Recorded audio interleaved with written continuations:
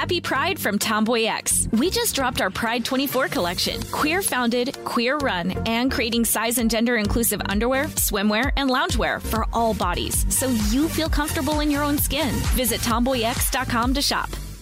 Enjoy all your favorite sports like never before at BetMGM. Signing up and playing is so easy. Simply sign up using code Buckeye and receive up to $1,500 back in bonus bets if you don't win your first bet. When you register with BetMGM, you can get instant access to a variety of parlay selection features, live betting options, and the best daily promotions in the business. And with BetMGM at your fingertips, every play and every game matter more than ever. Place your moneyline, prop, and parlay bets with the king of sportsbooks today. Sign up using code Buckeye and receive up to $1,500 back in bonus bets if you don't win your first bet. That's right, up to $1,500. Again, sign up using code Buckeye and receive up to $1,500 back in bonus bets if you don't win your first bet. BetMGM and GameSense remind you to play responsibly. 21 plus and present in Ohio. Subject to eligibility requirements. Rewards are non-withdrawable bonus bets that expire in 7 days. Gambling problem? Call 1-800-GAMBLER in partnership with MGM Northfield Park. That's 1-800-GAMBLER.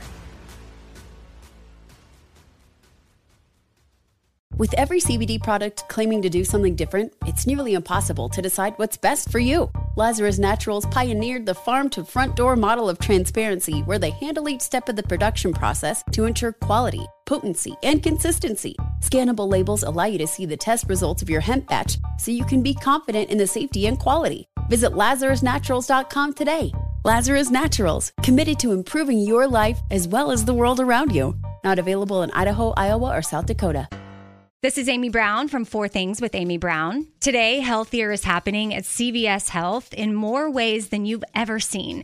It's wellness destinations for seniors, including select locations with Oak Street Health and CVS Pharmacy. It's doctors, nurses, pharmacists, and everyone in between offering quality care and support virtually, in person, and on the phone. It's in-home evaluations through Signify Health and meeting mental health needs through Aetna. And those are just a few of the ways that Healthier is happening. To see more, visit cvshealth.com/healthier happens together. CVS Pharmacy, Oak Street Health, CVS Specialty, Signify Health, and Aetna are part of CVS Health. Eligibility and services vary by location and individual.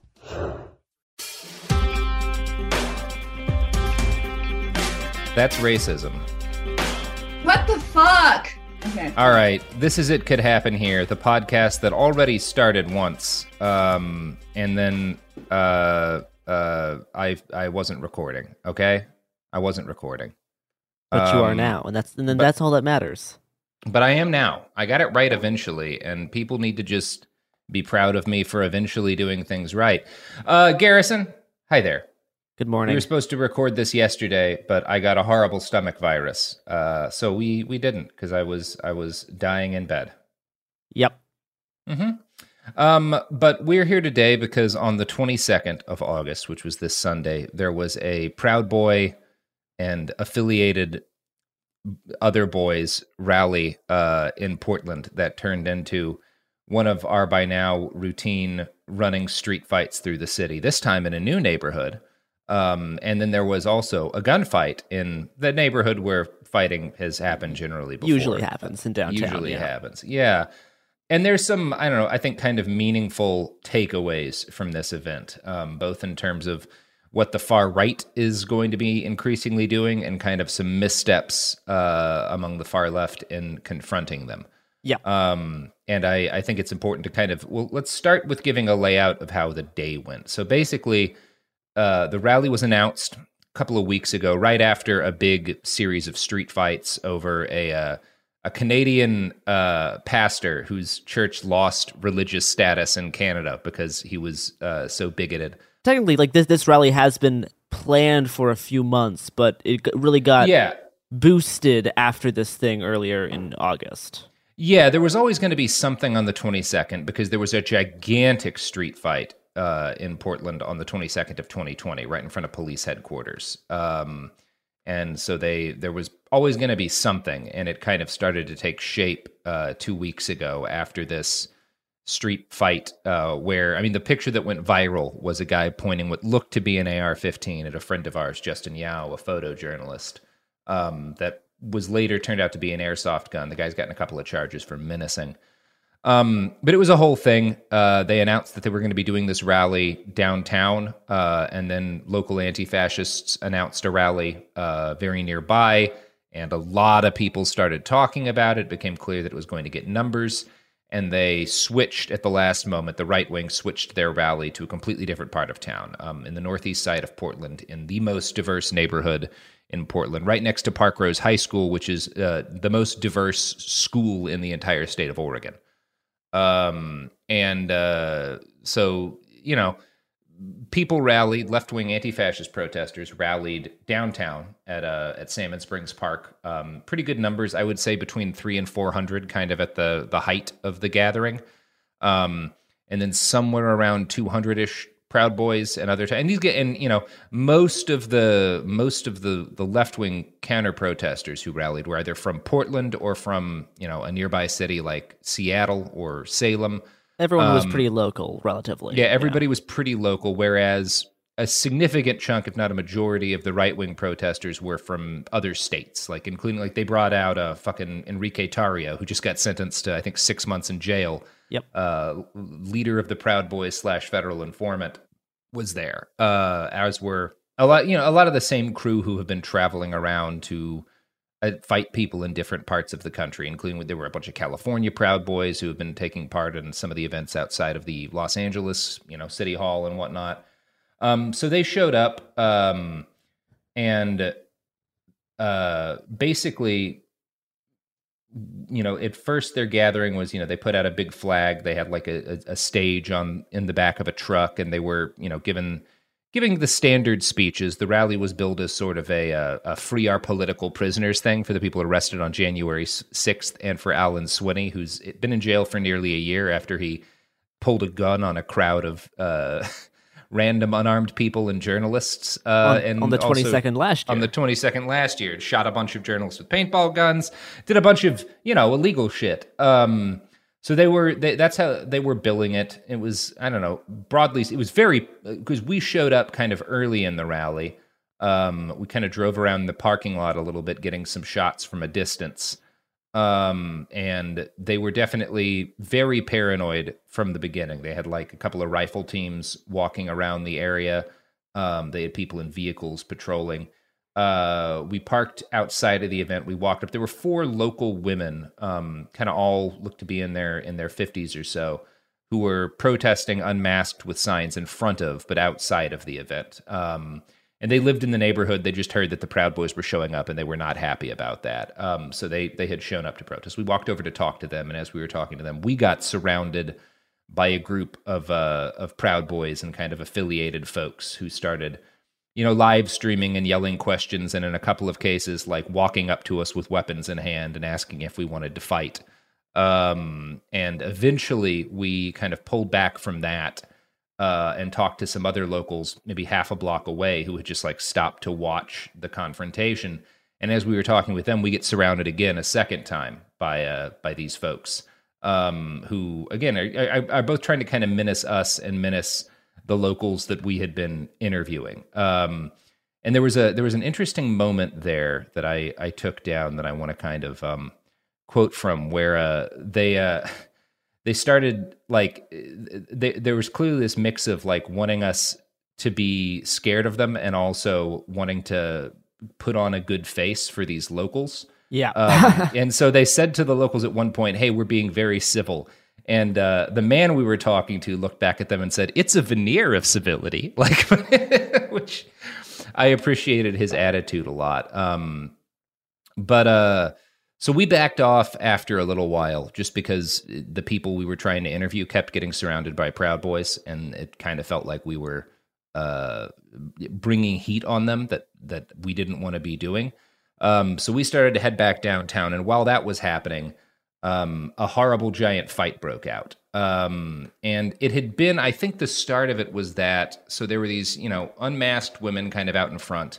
And as they get surrounded, a couple folks in block came up to kind of try and defend them. One of them pulled his Toyota Tacoma up to the side of the group because people were spilling out into the street. And so he was kind of trying to block cars from the people who were out in the street. A couple of medics showed up and were just kind of hanging around out, at the edge of the thing in case something happened. And And it kind of seems like folks continued to flood in. And from what we know of what was happening over downtown at the main anti-fascist gathering, at a certain point, people said, like, hey, the block needs to show up and confront, the fascists in Northeast. And people couldn't agree on whether or not they should go in numbers. There was kind of like a failure to get consensus. So some scattered groups showed up.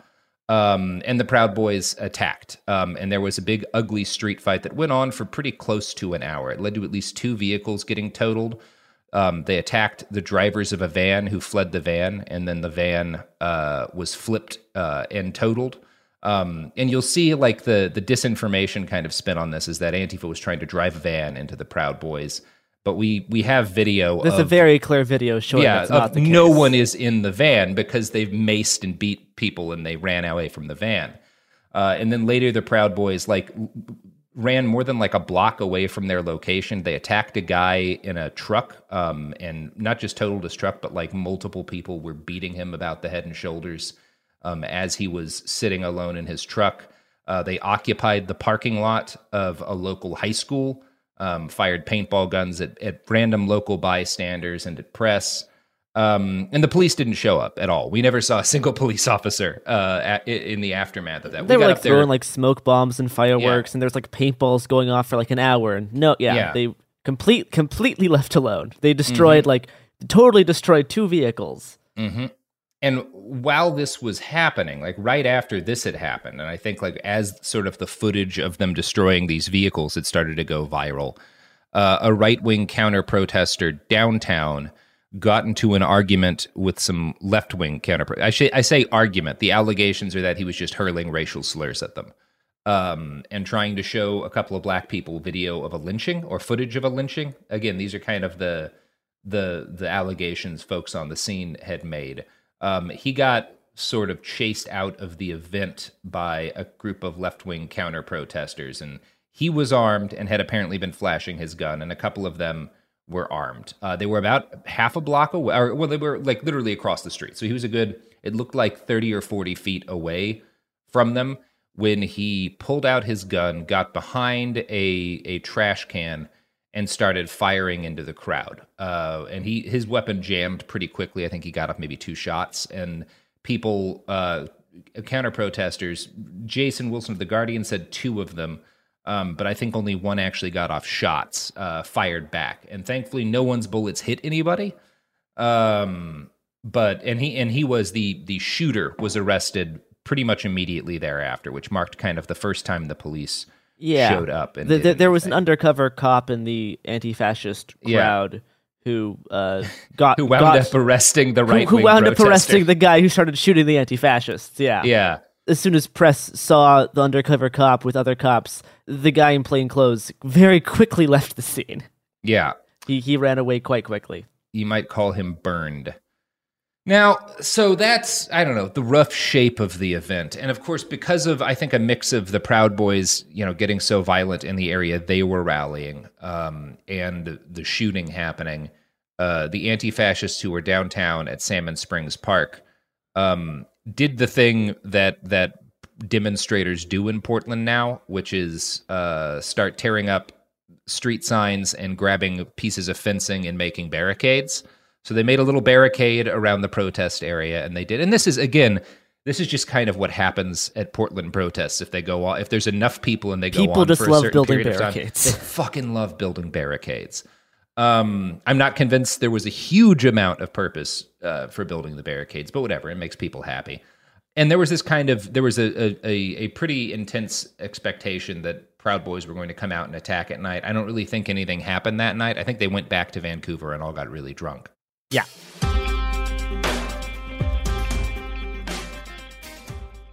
Happy Pride from Tomboy X. We just dropped our Pride 24 collection. Queer founded, queer run, and creating size and gender inclusive underwear, swimwear, and loungewear for all bodies, so you feel comfortable in your own skin. Visit tomboyx.com to shop. Enjoy all your favorite sports like never before at BetMGM. Signing up and playing is so easy. Simply sign up using code Buckeye and receive up to $1,500 back in bonus bets if you don't win your first bet. When you register with BetMGM, you can get instant access to a variety of parlay selection features, live betting options, and the best daily promotions in the business. And with BetMGM at your fingertips, every play and every game matter more than ever. Place your moneyline, prop, and parlay bets with the king of sportsbooks today. Sign up using code Buckeye and receive up to $1,500 back in bonus bets if you don't win your first bet. That's right, up to $1,500. Again, sign up using code Buckeye and receive up to $1,500 back in bonus bets if you don't win your first bet. BetMGM and GameSense remind you to play responsibly. 21 plus and present in Ohio. Subject to eligibility requirements. Rewards are non-withdrawable bonus bets that expire in 7 days. Gambling problem? Call 1-800-GAMBLER in partnership with MGM Northfield Park. That's 1-800-GAMBLER. With every CBD product claiming to do something different, it's nearly impossible to decide what's best for you. Lazarus Naturals pioneered the farm-to-front-door model of transparency, where they handle each step of the production process to ensure quality, potency, and consistency. Scannable labels allow you to see the test results of your hemp batch, so you can be confident in the safety and quality. Visit LazarusNaturals.com today. Lazarus Naturals, committed to improving your life as well as the world around you. Not available in Idaho, Iowa, or South Dakota. Right here, right now. Find your beautiful new floor at Right Rug Flooring. Choose from thousands of in-stock styles, ready for next day installation, and all backed by the right price guarantee.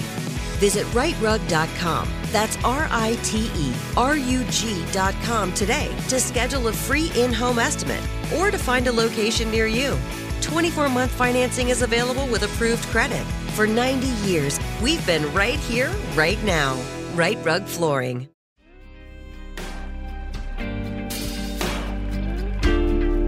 So that was the rough shape of the day. I think I want to start by kind of getting into some critiques we have of kind of what we saw on the left that day, because it is this. The police completely abdicated, as did the city government, any responsibility for the event. They announced ahead of time that they were not going to intervene if people were being assaulted. Because they assume that if you're being assaulted by the Proud Boys, you're a combatant. That was the assumption. And again, like these women we talked to who showed up unmasked with signs, got like maced from behind and shoved and stuff, and like absolutely were not combating. They basically just said that if you're near a Proud Boy and you get attacked, we're not going to do anything about it. And they sure didn't. So that kind of necessitates, and this has been an evolution of the police's attitudes for a while. For the first couple of years of these gatherings, the police would be there in heavy presence and would mostly attack left-wing counter-protesters. And in the last year and change, they've just not shown up at all. And so again, when it comes to like sort of there's often this debate about like, well, just don't show up, don't counter-protest them, and like, they won't get anything that they want. Well, when they show up, they attack people. So like the last couple of weekends, there have been the last couple of times that they've shown up in town late at night, groups of people have attacked homeless encampments, right? When they weren't heavily confronted 2 weekends ago, people drove around macing and shooting paintball guns at kind of random bystanders. So the violence isn't predicated on whether or not people in Black Bloc show up to confront them. It's predicated on the fact that they come to Portland to do violence, and they'll find a way to do it one way or the other. Now, the fact that I think, some form of community response is necessary to this, because again, the local government and the police are never going to do anything to protect people, doesn't mean that I think the response that we got on the 22nd is without criticism. We saw some really dumb shit. I think one of the first things we saw when we showed up was kind of at the outskirts of the event. There was a guy in a grunt-style shirt on a bicycle who kept arguing with people. At the anti-fascist event in Salmon At Spring the anti-fascist event, yeah. He kept arguing with people, and after, 30 minutes or so, one of them bear maced him. And obviously, bear mace is great for bears. People like to use it because it seems more hardcore than just normally macing somebody. Bear mace also spreads a lot more than normal mace. It like gets carried by the air a lot more. So number one, when there's hundreds of people around and you bear mace one guy, you're going to get mace in a bunch of people's faces, which is exactly what happened. Yeah. So it was purely for just like like obviously, so number one, there was more of people were hit by that mace who were on the side of whoever was spraying the mace than who weren't, including a guy who had been trying to de-escalate things. And secondly, it's just like, no matter how annoying a dude is being, macing a random dude arguing with you makes you the shitty one, which is a number of people called out at the time. John the Lefty, a very prominent Portland anti-fascist activist, got very angry at this because it was fucking dumb. And we shouldn't be. I don't want to be doing the the thing that like the right wing does, which is you take an event hundreds of people were at and you highlight one example of someone being dumb and say this is the whole event, because it wasn't. But it is the kind of thing you do see at these events, and it's part of the problem of a completely horizontal movement where the benefit of that is it's durable, it's hard to infiltrate. The downside of that is if some guy shows up at the outskirts and decides he's going to be Captain Bear Mace, what are you going to do? Like, what are you going to do to stop him, you know? Yeah, and we kind of saw this trend continue over the course at the anti-fascist rally. Like after the shooting, when everyone was all like amped up, as you should be, guys, because you like just got shot at. But somebody tried to shoot you to death. Yeah, you're going to be very amped up. There should have been, absolutely. A lot of the block was then like very aggressive with cars and drivers and people just like in the area who were trying to go about their day, like really unnecessarily. Like there was like a lot of people were like, if someone was confused about why there was stuff in the street and they were like driving, very slowly and stopping to talk to people, and a lot of people, well, not a lot of people, there was a few people in block who were very, very aggressive with them, and there was people trying to de-escalate and stuff, and that's just not super useful, because it just makes everyone more antsy, and it's not, you're not like reading the situation accurately. If you're taking every grandma who's driving their old car trying to go to like the grocery store or whatever, taking her as like this massive threat. She's not. She's trying to talk to you because she doesn't know what's happening. And if you just scream at her face and like threaten her, that isn't anti-fascism. No, and also if you're just kind of randomly, as we saw, expanding out into different intersections and taking intersections and yelling at people, or just standing around with weapons, that just kind of freaks people out and doesn't protect anybody. Your presence at that random intersection isn't doing anything. And that was a frustration. And there were people at the time, there was this one beautiful moment where this one guy in block started saying to everybody, hey guys, we have a defensible position back at the fountain. Why are we standing at a random intersection? Let's get back to like where we were. It's a much safer and less stupid place to be standing. And then there was some fucking dude with a paintball gun who said, why should we go back? Let's take the city. And it was, my dude, what are you going to take? You got a fucking paintball gun and you're standing in an intersection. Like, come on, man, shut the fuck up. It was just silly. Yeah. And it's the kind of silliness that, again, I don't think there's any sort of comparison for the kind of violence deployed by the two groups. And I think it's worth noting that, like, absolutely not. When the Proud Boys don't show up, there aren't random groups of people in black standing in intersections with paintball guns. It's just not a common thing in Portland outside of these events. We're seeing like a lot of the trends that got started last year, people trying to like set up a spot to protest, then defend that spot, like occupy this particular space. And this isn't always a useful tactic, and it's not a useful tactic for a lot of anti-fascist demonstrations. So like trying to occupy a 4-block city radius doesn't make sense when you have 200 people in a crowd who are doing like an anti-fascist rally. Like it made a whole lot more sense at the beginning of the rally when everyone was just at the park, because that was a very, strong like show of strength against any fascists who wanted to show up downtown, and that it's a much more defensible spot than being spread out across like 3 different intersections. And I think Corvallis Against Fascism, an anti-fascist group, put out a decent thread on this very topic, talking about all these kind of same criticisms. and how they even talked about how, there was instances of Block like getting aggressive with like houseless people, and like threatening to like mace them and like a whole bunch of this kind of stuff, which is, pretty similar to like Corvallis said, is like you're engaging in the same violence against mentally ill people and houseless people that like cops do.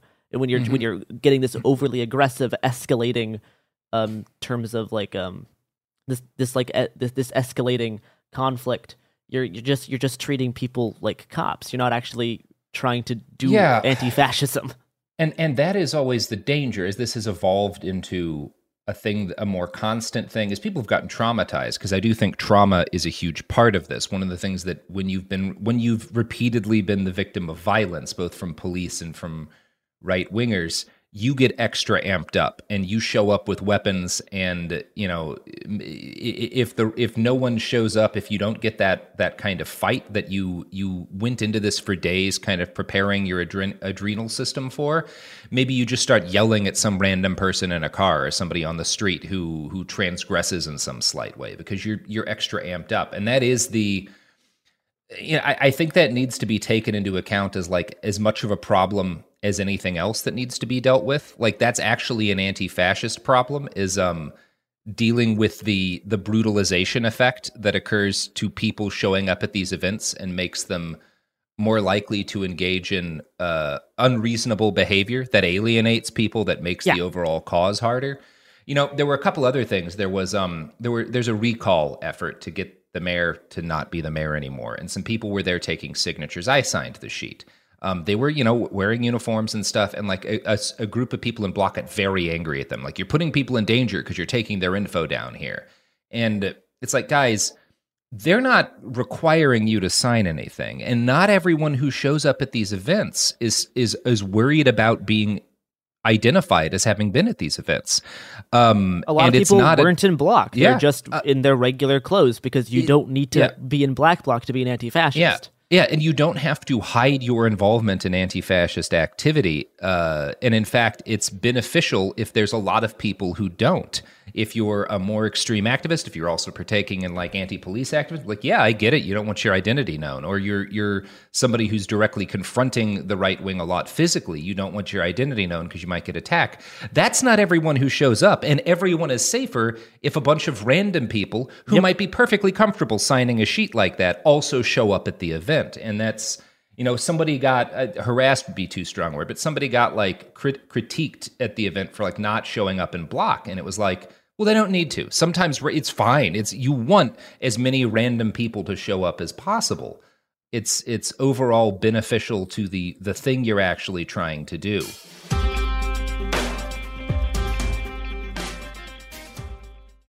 Happy Pride from Tomboy X. We just dropped our Pride 24 collection. Queer founded, queer run, and creating size and gender inclusive underwear, swimwear, and loungewear for all bodies, so you feel comfortable in your own skin. Visit tomboyx.com to shop.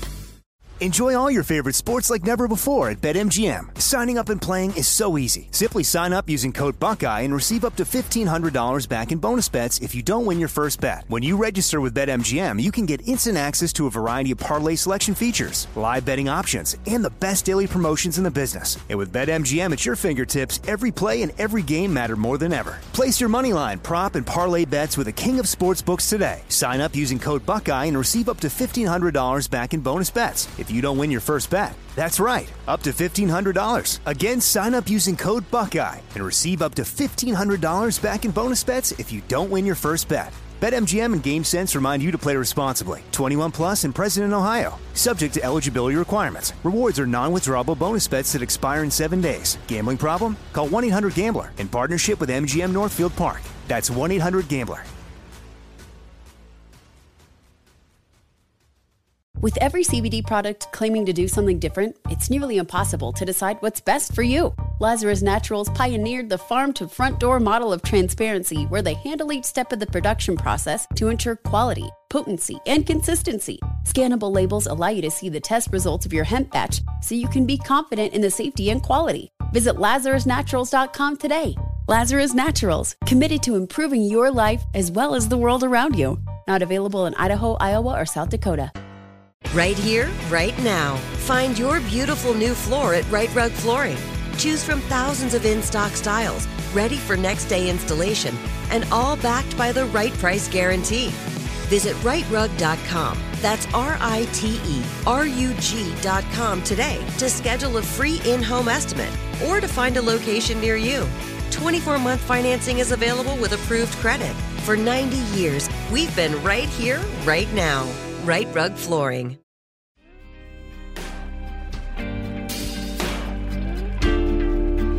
The one other thing we should bring up is the whole horrible debate that's been going on Twitter around like press stuff. Because yeah. What's happened at the Kmart, or around the Kmart stuff? Because this kind of does tie into all of these same root problems, I think. Yeah. So the basic thing that happened that was kind of the big development on the because there has been kind of a growing cult of smashing cameras on the left for a while. And some of it comes from a very reasonable place, which is that a number of people are in jail or caught charges because of footage that press took and posted. Usually people not wearing block as well. Usually people not wearing block or disguising their identity, which again, we could litigate that. And so there's this mix of people who are just extra heightened about press and people who are just like, well, anytime you see a camera, it's fine to hit it. It's like all cameras are snitches is like all cameras the thing are they snitches. Yeah. Say. Yeah. And I don't know. There's a number of I think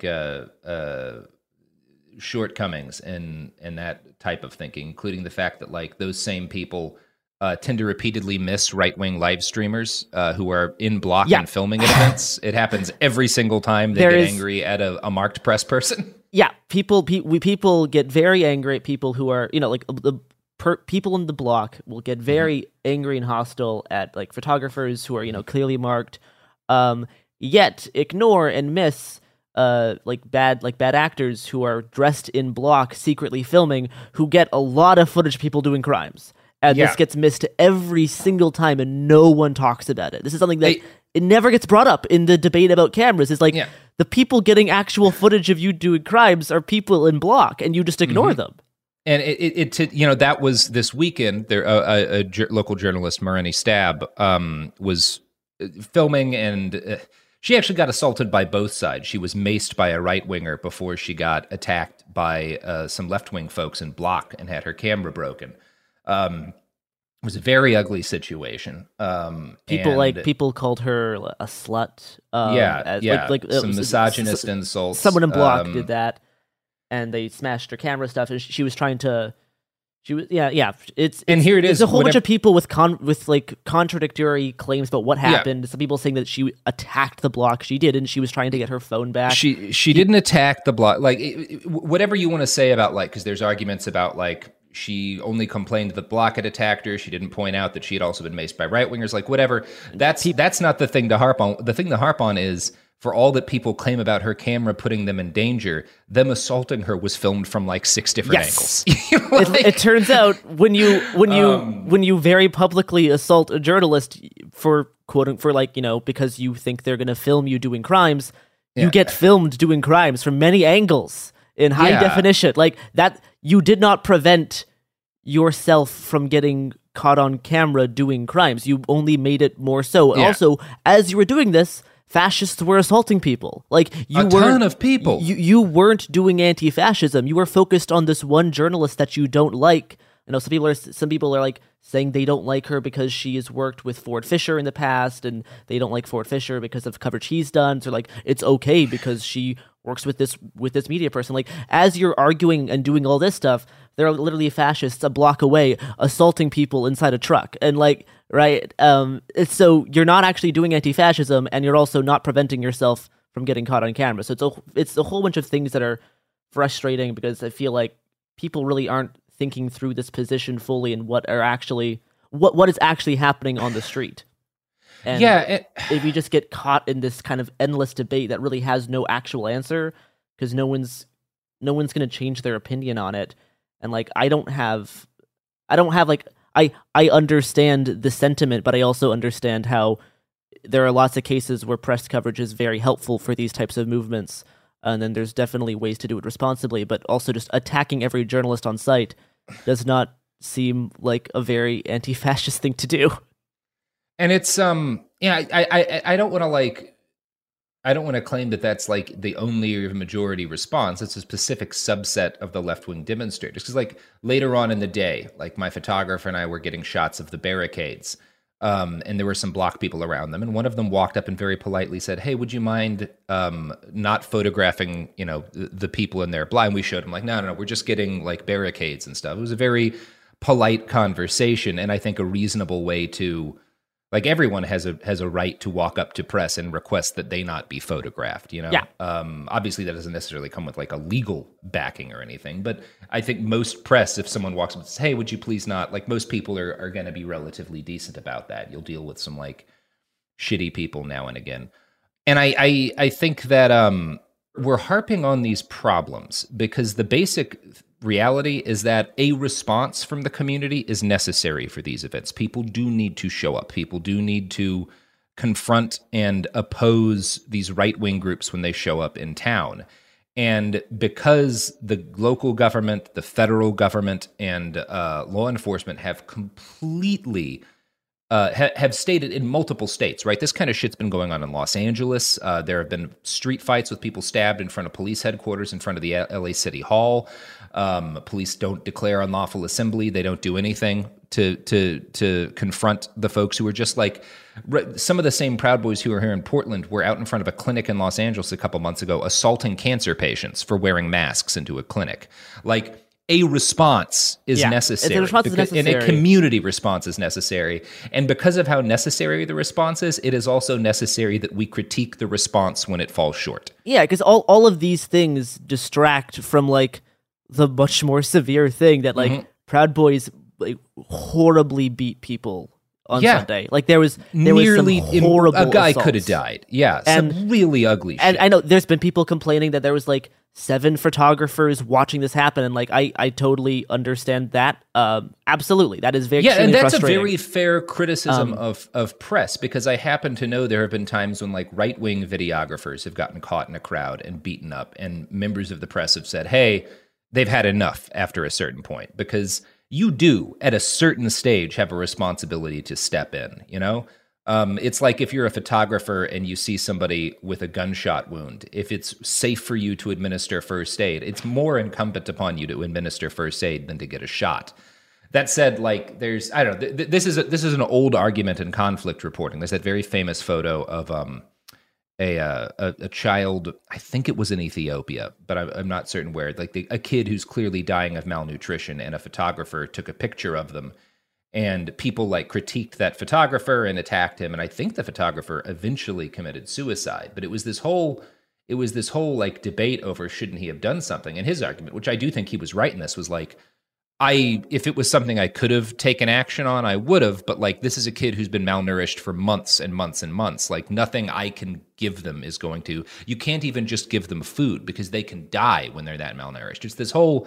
It's this whole question. I'm not saying that I think the photographers taking pictures of that guy getting beaten in the truck should have charged in with sticks and beat the Proud Boys, but someone could have said, "Hey guys, you need to back off. Like he's had enough." Something like that. Like especially because there was a lot of them, and yes, they were outnumbered by the Proud Boys, and yes, the bystander effect is a real thing. If more people are there, you assume someone else is going to intervene. Then everyone just like watches because that's just what humans do. Well, in a lot of cases, it's like that. But yes, there could have been things done to prevent this, to maybe slightly prevent this man from getting beaten so badly, because it is horrible. It's horrible. Yeah. And I do think, and I get.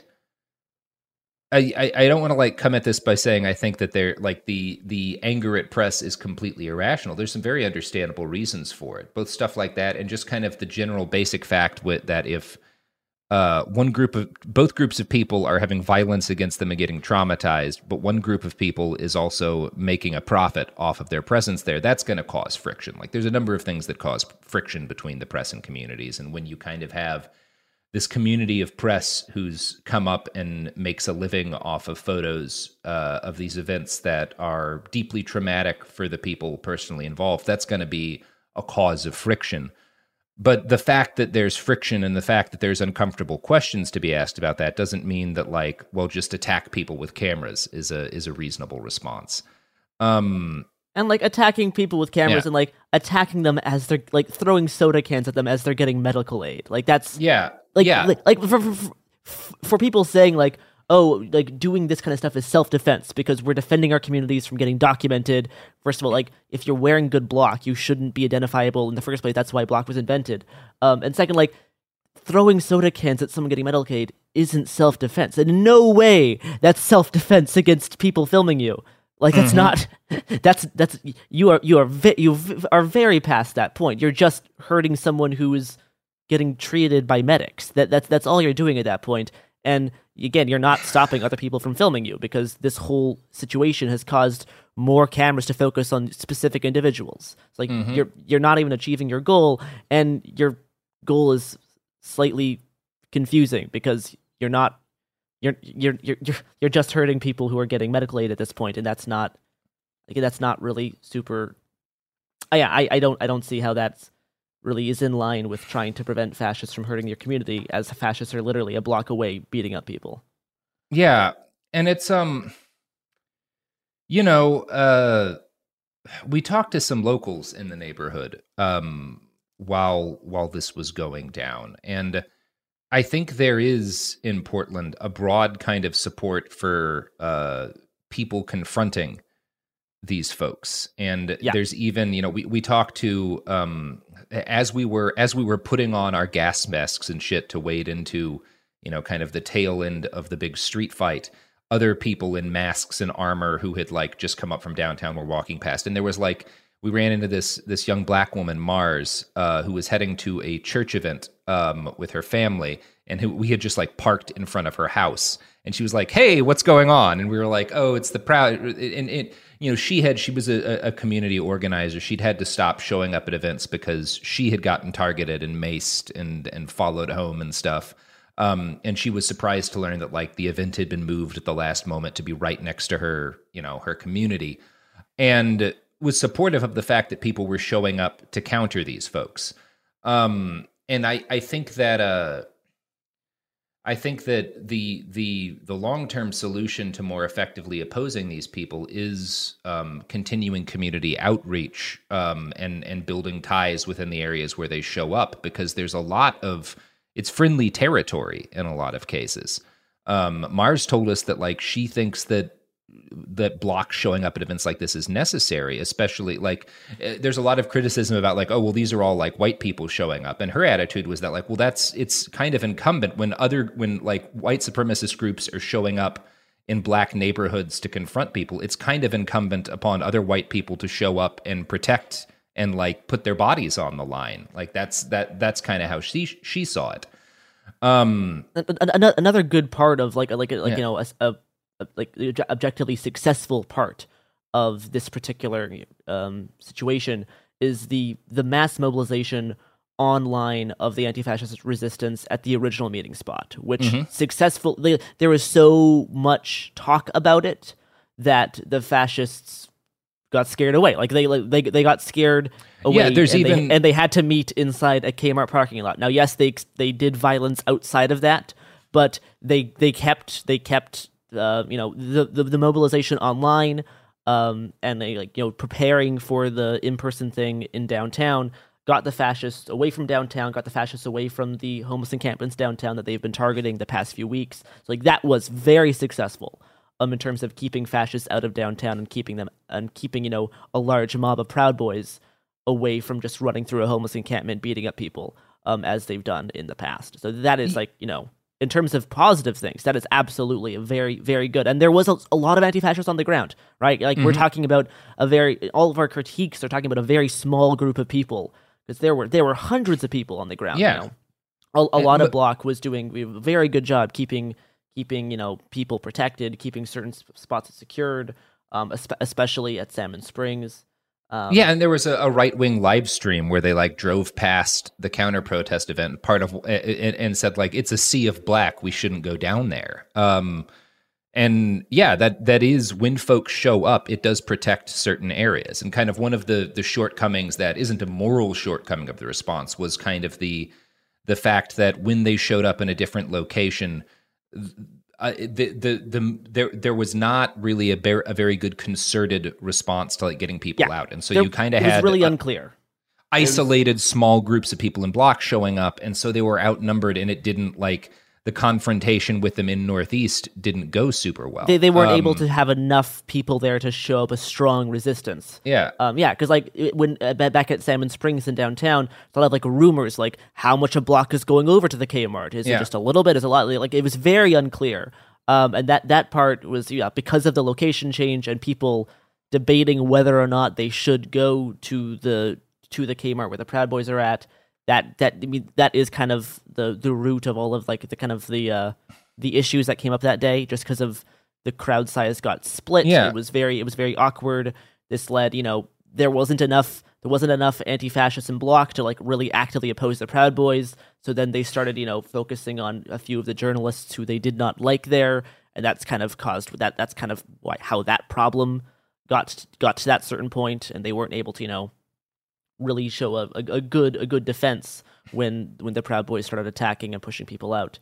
So there's a few logistical things that are that just is a hard problem. Like that is a very difficult thing to figure out on the ground.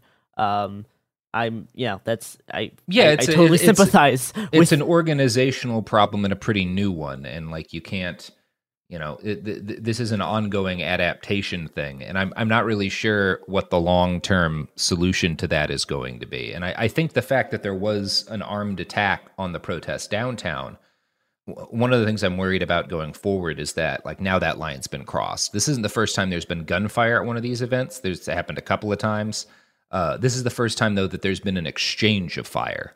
And that's worrisome, and it's kind of hard to tell like where that's going to go. And especially if what I think makes this a particular danger is that when we see deadly violence, like we saw with Jay Danielson and Michael Rhino last year, like we saw with Skylar Jernigan firing a gun into a crowd, both of those two situations I just mentioned happened at parking garages. This one happened out in front of a pizza joint, a block and a half, something like that, away from the main gathering.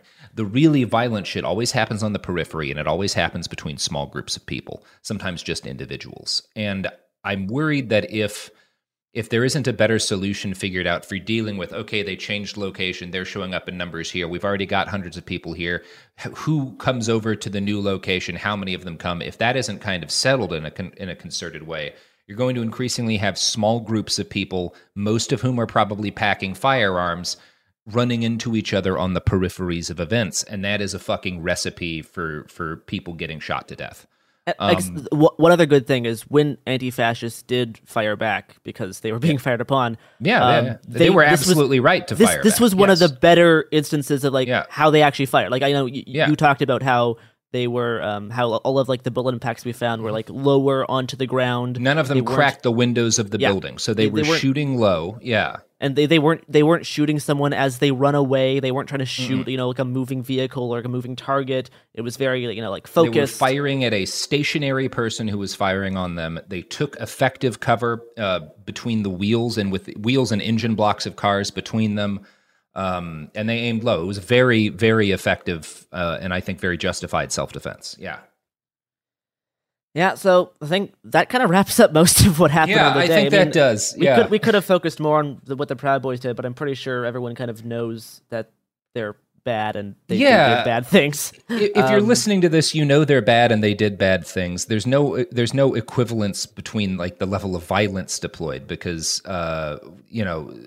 in terms of severe injuries, it's pretty one-sided. And when we're not trying to like backseat activist here by talking to by critiquing stuff, but like as much as people find it frustrating, optics do matter because there is more of them than us. Like we can't win this battle without optics. So all the time that gets dedicated to talking about, oh, here's how much Antifa is attacking, random people filming, all that distracts from the actual like brutal assault that happened by the Proud Boys. So all of these things do matter in the long run because unfortunately there is a lot of them, and for now at least, optics are things that needs to be considered if we want to have any kind of success at this type of organizing. Yeah, and I also think that just obviously, like, part of why we're not focusing on the Proud Boys as much is that everyone listening to this knows they're dangerous, and it's much more effective to talk about, hey, what were the shortcomings on our side of this event? What are the things that, like, could be done or need to be done better in order to improve people's safety and improve the efficacy of the resistance to these groups? Because that's what people are actually going to listen to, you know? All right, yeah. Yep, all right, that's an episode. Get out of here. Go home. You're drunk.